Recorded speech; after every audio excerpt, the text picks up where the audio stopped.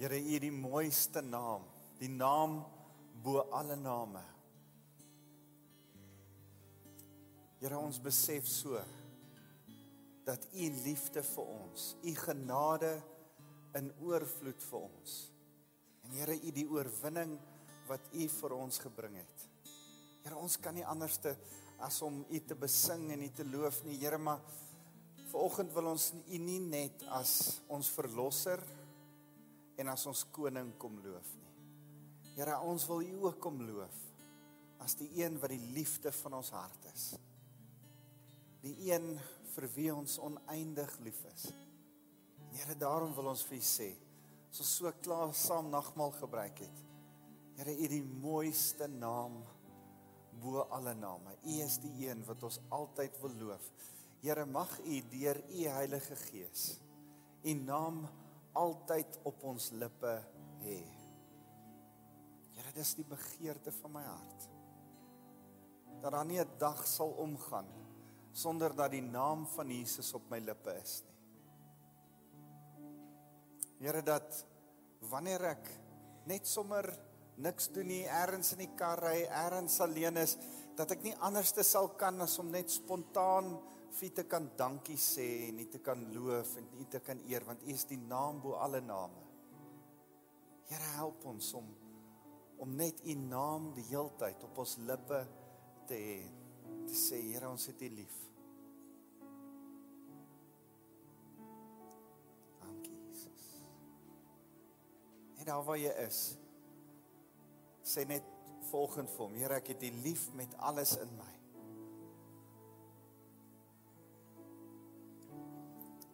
Dan wil ek hê dat jy net so aan jou lippe moet raak, met jou vingers, net so aan jou lippe moet raak en sê, Here, ek wil hê dat my lippe elke dag U naam op moet hê.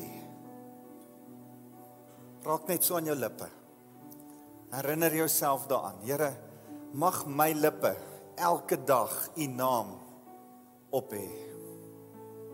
Mag ek elke dag U naam ergens noem, ergens sê, ergens van U praat, ergens U verheerlik, ergens U loof, ergens U besing.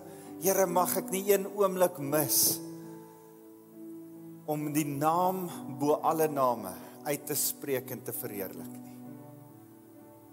Dankie, Jesus. Dankie, Here. Dankie, Jesus. Dankie. Amen en amen. Ons het 'n woord van iemand af, Corlias, asseblief. Môre almal, my naam is Dion. Ek sit en gesels met die Here en ek sien hoe julle stukkies van Jesus kom haal.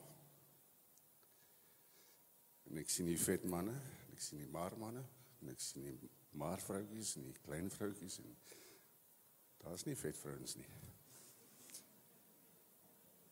En hy sê vir my,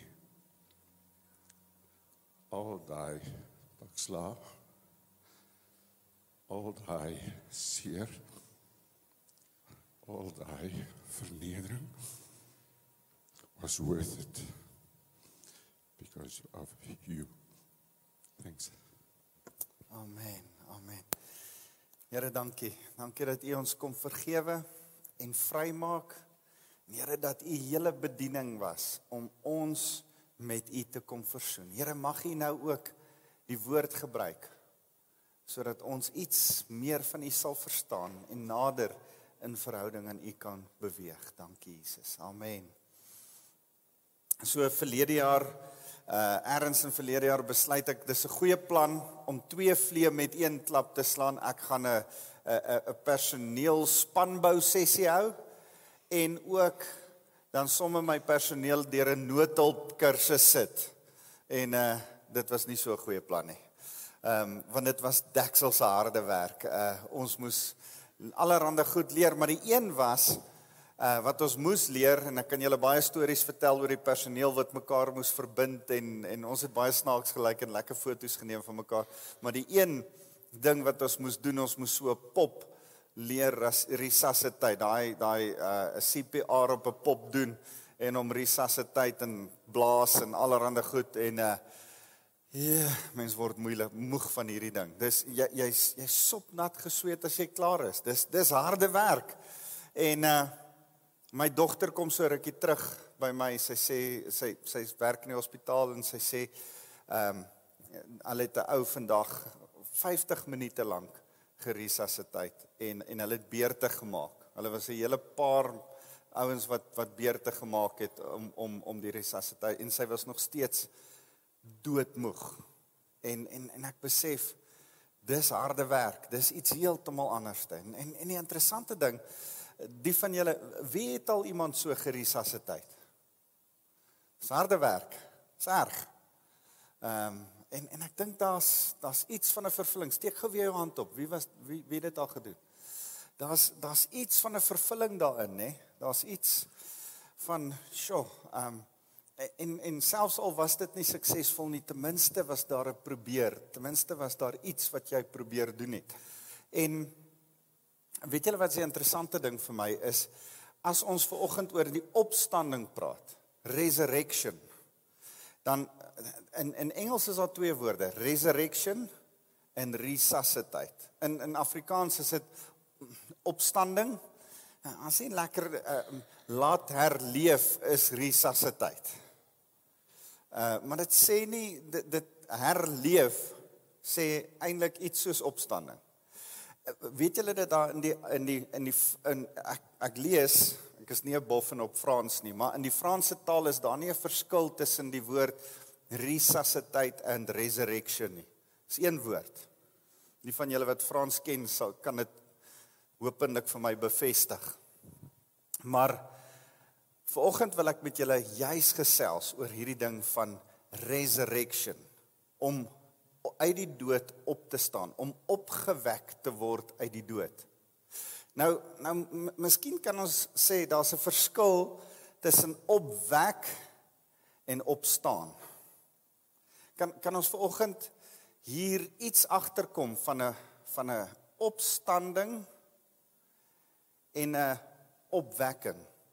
Maar kom ek begin eers hierby. Ek wil julle hierdie interessante storie lees van Johannes, wat Johannes skryf oor Lazarus, die vriend, 'n goeie vriend van Jesus Christus.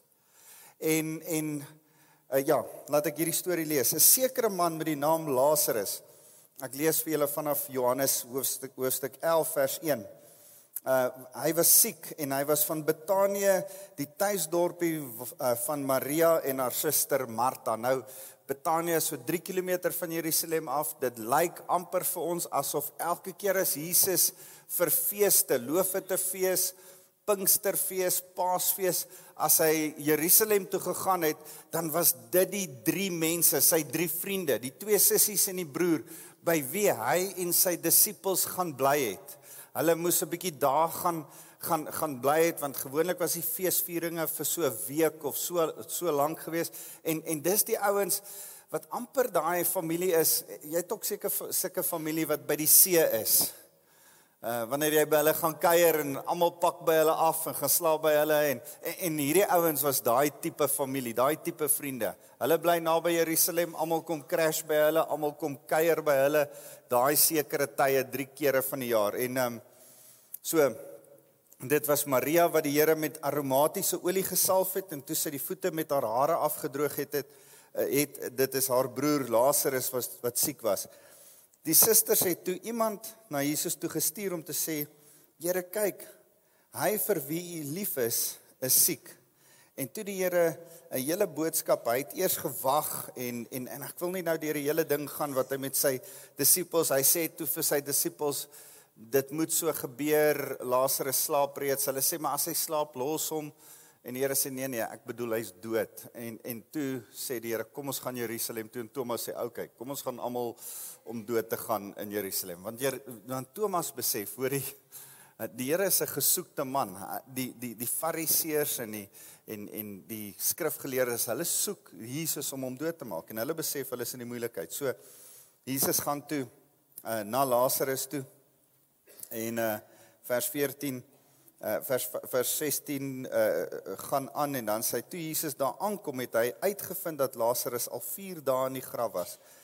Betanië was naby Jerusalem, ongeveer 3 kilometer daarvan. Baie van die Jode het by Martha en Maria opgedaag en hulle meegevoel oor haar broer te betuig. En toe Martha hoor dat Jesus op pad is, het sy hom tegemoet gegaan. Maria het egter in die huis gebly. Maria, die een wat Jesus se voete met olie gesalf het en met haar hare afgedroog is, sy was teleurgesteld. Sy is nie lus om Jesus tegemoet te gaan nie. Sy is teleurgesteld. En Martha het vir Jesus gesê, Here, as U maar net hier was, sou my broer nie gesterf het nie. Maar selfs nou nog weet ek dat God aan U sal gee wat U hom ook al sal vra. Daar's bietjie van geloof wat jy Martha se woorde hoor. Jesus sê toe vir haar, jou broer sal weer opstaan. Martha sê dadelik gereageer, ek weet dat hy weer sal opstaan met die opstanding op die laaste dag. Ons almal weet dat dat ons weer gaan opstaan. Martha sê ons weet dit. En Jesus het vir haar gesê, ek is die opstanding en die lewe. Wie in my glo sal lewe al sterf hy ook. Ouens, dis 'n vers wat jy behoort te memoriseer. Jesus sê, hy is die opstanding en die lewe. Wie in hom glo sal lewe al sterf hy ook. Want weet jy wat, ek en jy gaan sterf, een of ander tyd. Die dood het so 'n 100% ratio. Dis 'n erge siekte. Nie een van julle gaan dit verbykom nie. Nie een van julle gaan verby dit. Een uit een mense gaan dood. Elkeen van julle gaan daardeur gaan. Die lieflike ding daarvan is, dat die Here sê, die wat in hom glo, hy is die opstanding. Hy het nie net opgestaan nie, hoor mooi volgende. Hy is die opstanding. As jy in hom glo, sal jy lewe, al het jy ook gesterwe. Nou sê hy dit vir haar, dan sê hy, elkeen wat lewe, en in my glo, sal in ewigheid nooit sterf nie. Glo jy dit, Martha? En sy sê vir hom, ja Here, ek is vas oortuig dat U die Messias is, die Seun van God, hy wat na die wêreld toe sou kom. Nadat sy dit gesê het, het sy teruggegaan en haar suster Maria gaan roep en stilletjies vir Maria gesê, dis die leermeester, hy's hier, hy roep jou. En toe sy dit hoor, het Maria gou opgestaan, na Jesus toe gegaan en toe sy hom ontmoet, toe die Jode saam gegaan, en ek wil net so vinnig verder gaan, vers 32 sê, toe Maria aankom waar Jesus nog was, en sy hom sien, het sy by sy voete neergeval en vir hom gesê, Here, as U hier was, as U maar net hier was, sou my broer nie gesterf het nie. Toe Jesus sien dat sy huil, en dat die Jode wat saam met haar gekom het ook huil, het hy bewoog geraak en was diep ontsteld, en hy sê toe, waar het julle hom neergelê? En hulle antwoord, Here, kom kyk. Jesus huil saam. En ek dink nie hy huil omdat Lazarus dood is nie. Ek dink hy huil oor die dood. Ek dink hy huil omdat hy weet die dood is eintlik so onnodig. Sonde het dood veroorsaak. En hy huil omdat mense, ek en jy, ook eendag moet doodgaan. En dan sê Jesus begin huil. En die Jode sê, toe kyk hoe lief was hy vir Lazarus. Sommige van die omstanders het gesê, was hierdie man wat die oë van die blindes oopgemaak het, dan nie ook in staat om te keer dat Lazarus sterf nie. Jesus het weer bewoog geword. En toe hy by die graf kom, en die graf was 'n grot, en 'n klip was voor die opening gerol. Klink bekend, né? 'n grot met 'n klip voor die opening gerol. 1 week en 1 dag later was Jesus ook in die graf met 'n klip voor die graf gerol. Selfde man, dis 'n week later wat Jesus ook in die graf was. Maar Martha, Lazarus se suster, sê vir Jesus, meneer, hy ruik seker reeds, want dis die 4de dag. Sy sê, hy stink al, dis eintlik wat sy sê, hy stink. Jesus, hoor mooi, dis die 4de dag.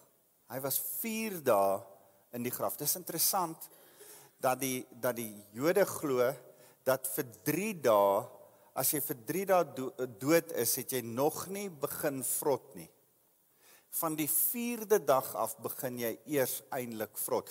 Die dood het jou oorwin op die 4de dag, dan begin jy vrot.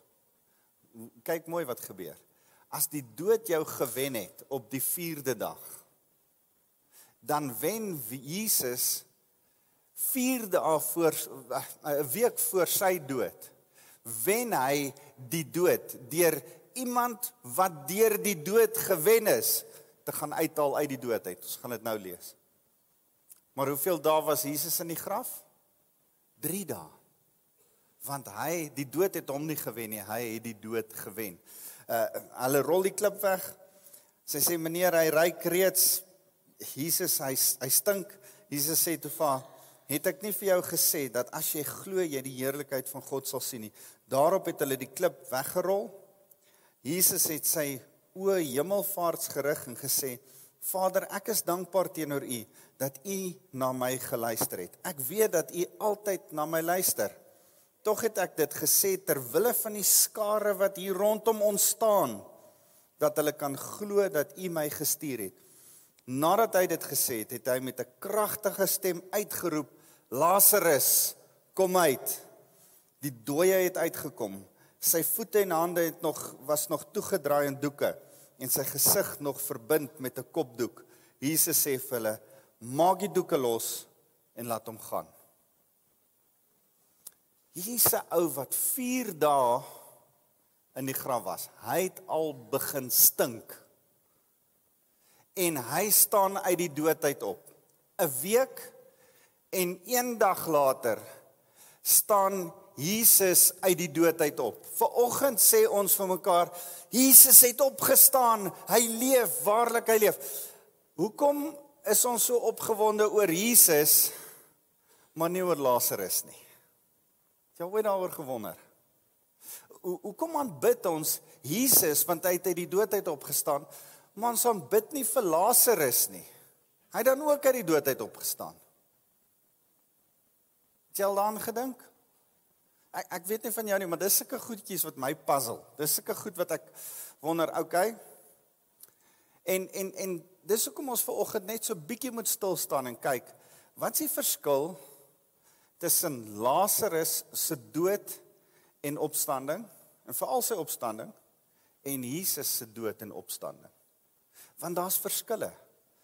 Dis spesifiek met 'n spesifieke rede in die boek Johannes opgeskryf, sodat ons sekere goed kon sien, sodat ons sekere goed kon agterkom. En vanoggend wil ek vinnig saam met jou deur hierdie verskille gaan. In die eerste plek voorspel Jesus sy dood. Hy voorspel sy dood 'n hele paar keer. In Lukas 9 vers 53 sê sy oë is gerig op Jerusalem.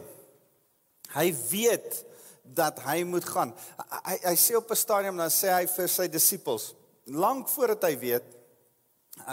sy disippels weet van die kruis, dan sê hy, as elkeen van julle moet ook julle kruis opneem en my volg. Want hy weet, hy gaan 'n kruis opneem. En hy gaan 'n kruis dra. En dan gaan hy gekruisig word. Hy het dit geweet. Hy het sy oë gefestig gehad daarop. Hy het soontoe gegaan doelbewus. Hy het geweet dis wat hy gaan doen. So hy voorspel sy dood. Hy weet daarvan. Lazarus se dood was taamlik onverwags ten spyte van sy siekbed. Iemand sê een keer hierdie mooi ding. Hy sê if somebody can predict his death and resurrection and pull both off, you can worship him. Maak dit sin? As iemand vir jou vertel, hy gaan doodgaan en dis hoe hy gaan doodgaan, maar hy gaan opstaan uit die dood op die 3de dag en hy kry albei van dit reg, dan dink ek, dit is verseker God. En dis die wonderlike ding van Jesus Christus. En die tweede ding wat ek wil hê jy moet raak sien is, alhoewel ons nie daar was nie 'n ooggetuie van die oomblik toe Jesus Christus uit die dood uit opgestaan het nie. Ons sien later dat hy opgestaan is, en daar's oor die 1 Korintiërs 15 sê, daar's oor die 500 mense wat ooggetuies was dat hy uit die dood uit opgestaan het. Maar dit was 'n privaat gebeurtenis. Dis iets tussen Vader en Seun wat daar op 'n wonderbaarlike manier plaasgevind het.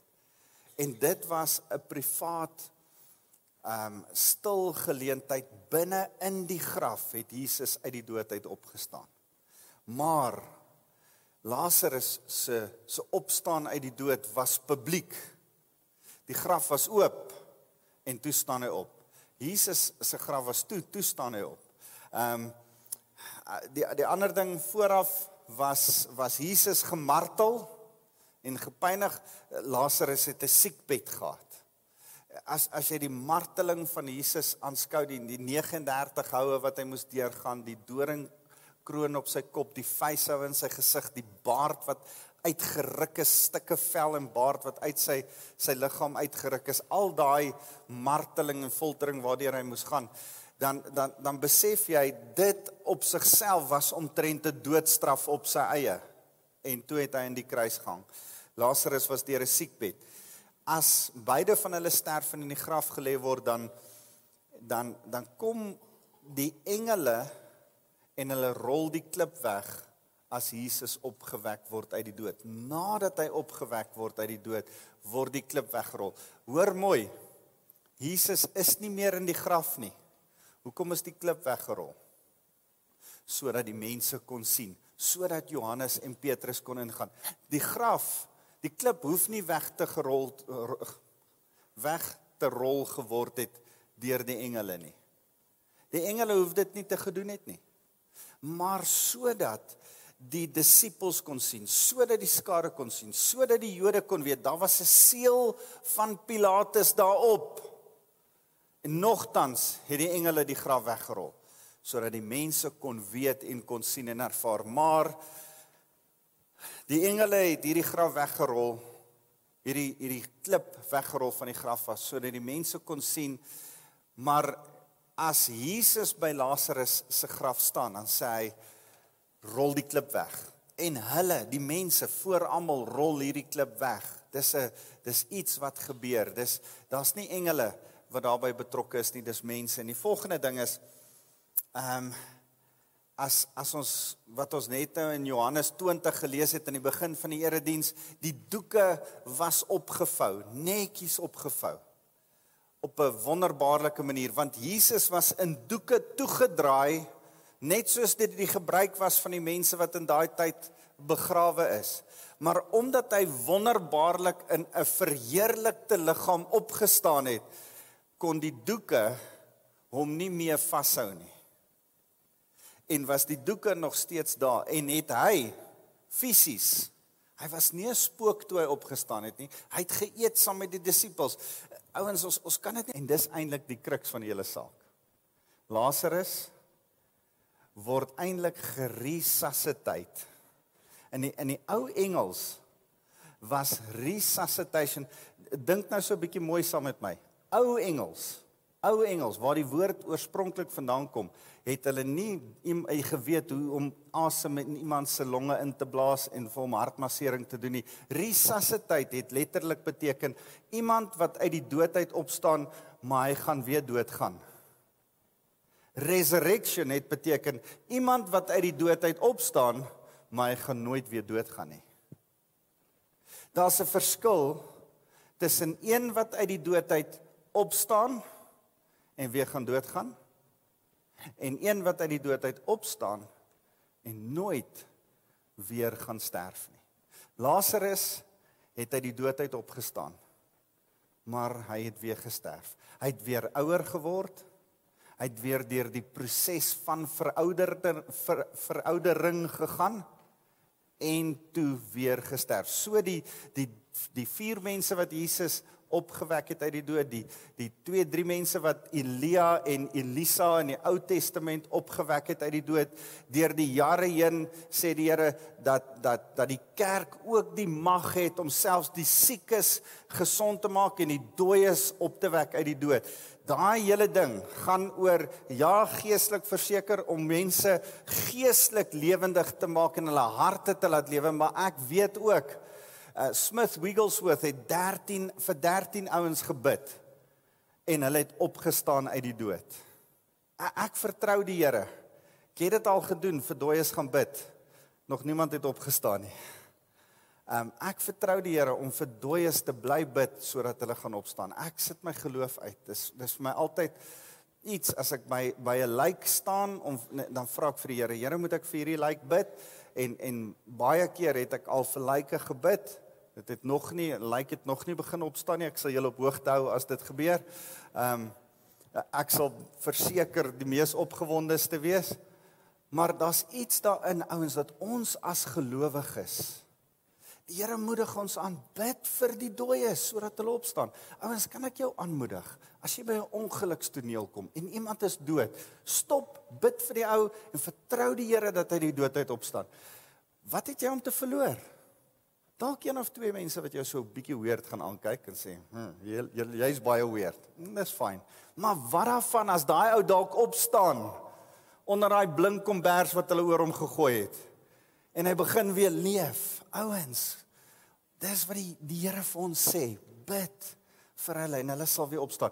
Maar as ek en jy vir mense bid, deur die jare heen, die wat Smith Wigglesworth en ander gelowiges voorgebid het, hulle het opgestaan, hulle was eintlik net geresusciteerd, besef jy dit? Hulle het opgestaan uit die dood, hulle het ouer geword en op een of ander tyd weer gesterf. Dis ongelukkig so. Jesus is anders. Toe hy opstaan uit die dood, toe staan hy met 'n verheerlikte liggaam op. Sy liggaam het anders te gelyk, anders te gewerk, anders te gewees en daarom wil ek so graag vir jou 1 Korintiërs 15 lees. 1 Korintiërs 15 is so belangrik. Kan ek julle huiswerk gee? Ek wil hê julle met 1 Korintiërs die hele hoofstuk 15 saam as gesin gaan sit en deurlees. Nogal 'n bietjie van 'n moeilike hoofstuk, maar dit gaan oor die verheerlikte liggaam, oor die opstaan uit die dood. 1 Korintiërs 15 vers 20 sê dit. Hy sê, maar nee, God het vir Christus weer laat lewe. Dit is seker, Christus is die eerste een. Ouens, dis die beste nuus wat vandag daar is. Christus is die eerste een. Die eerste een van almal wat gesterf het, en God het hom weer laat lewe. 'n Mens, Adam, het gesterf en van toe af het almal in die wêreld gesterf. Maar nou het God 'n ander mens, Christus, weer laat lewe en daarom sal al die gelowiges wat gesterf het ook weer lewe. Ja, is dit nie wonderlik nie? Christus was die eerste een wat gesterf het en op 'n stadium praat hy daarvan. Hy sê Hy praat oor hierdie hele gebeurtenis voordat dit gebeur en sê dit is soos 'n koringkorrel. 'n Koringkorrel moet eers val, sterf voordat hy kan ontkiem en nuwe lewe bring en meer lewe as net daai een voortbring. Heeltemal verheerlikte lewe. In 1 Korintiërs 15 dan begin Paulus dit so beskryf, dan sê hy, man, Ons almal is eintlik soos 'n koringkorreltjie wat moet doodgaan, in die grond ingaan, want ons moet ontkiem eendag in 'n verheerlikte liggaam en opstaan en lewe. Gaan lees 1 Korintiërs 15. 1 Korintiërs 15 praat van die opstanding uit die dood. As ek dink aan die opstanding uit die dood, dan dink ek altyd, die Here maak ons gees. Hy wederbaar ons gees, ons word wedergebore. En as ons gees is ons gees eerste. En dan vlees. As jy nog nie tot bekering gekom het nie, is jy vleis eerste, en dan is daar 'n potensiaal vir 'n gees om nog te lewe, maar hy moet eers in Christus gewederbaar word. Wanneer jy Jesus ontmoet, is jy gees eerste. En jy het net 'n vleiskas wat om jou gees loop. En daarom ouens, as daar 'n begrafnis is, dan staan ek nooit by 'n begrafnis. Ek staan nooit by 'n graf en vat 'n bietjie grond en sê stof is jy en tot stof sal jy terug. Dis 'n vloek. Ons is nie stof nie. As jy Jesus ken, is jy gees, jy's nie stof nie. Gees is jy en tot God se gees sal jy terugkeer. Nooit. Ek het so 'n issue met dit, so 'n ding oor dit, dat jy sal my nie op mense se graf sien, blaartjies sprinkel. Ons het stupid maniertjies. Het jy al gewonder hoekom gooi jy blare op die ou se graf? Hoekom gooi jy grond op die ou se graf? Stop en dink en sê, luister, ek gaan nie net doen wat almal al die jare al gedoen het, net omdat almal dit al die jare doen nie. Here, wat sê U vir my? Wat praat U? En hopelik sê die Here vir jou, man, jy's gees. Jy's gees eerste. Hierdie geliefde wat jy nou begrawe.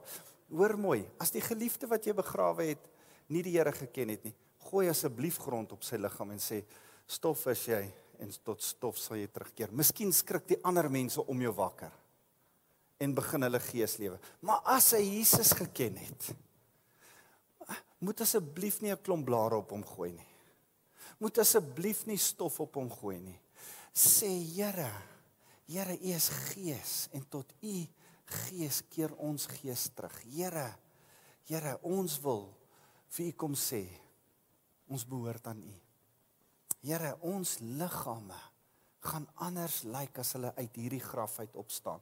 Here, ons liggame gaan fisies opstaan, maar verheerlikte liggame wees. Here, dit gaan anders lyk. Ons geliefdes wat in die graf lê, gaan opstaan met verheerlikte liggame. Paulus sê in 1 Korintiërs 15, hierdie is 'n geheimenis. Daar gaan party mense net so in 'n oogwink verander word. Miskien is dit van ons wat hier sit. Dink nie so nie. Dink ons almal gaan eers in die graf ingaan en dan met verheerlikte liggame later uit die graf uit opstaan. Maar in 'n oogwink gaan ons verander word. Jesus is die eerste om te sterf, die eerste om te lewe en ewig te lewe in 'n verheerlikte liggaam. Here, dankie dat ons so net as gemeente U kan eer en loof oor 'n opstaan uit die dood met verheerlikte liggame. Dankie Jesus. Dankie Here. Ek wil jou nou uitnooi as jy hier sit en sê, Here, ek wil vir U my gees kom gee. Kom sê, Here, mag my gees eerste lewe. My liggaam het eerste gelewe, maar mag my gees eerste lewe. Nou is dit nou 'n geleentheid om net te sê, Here, maak my gees lewendig met U.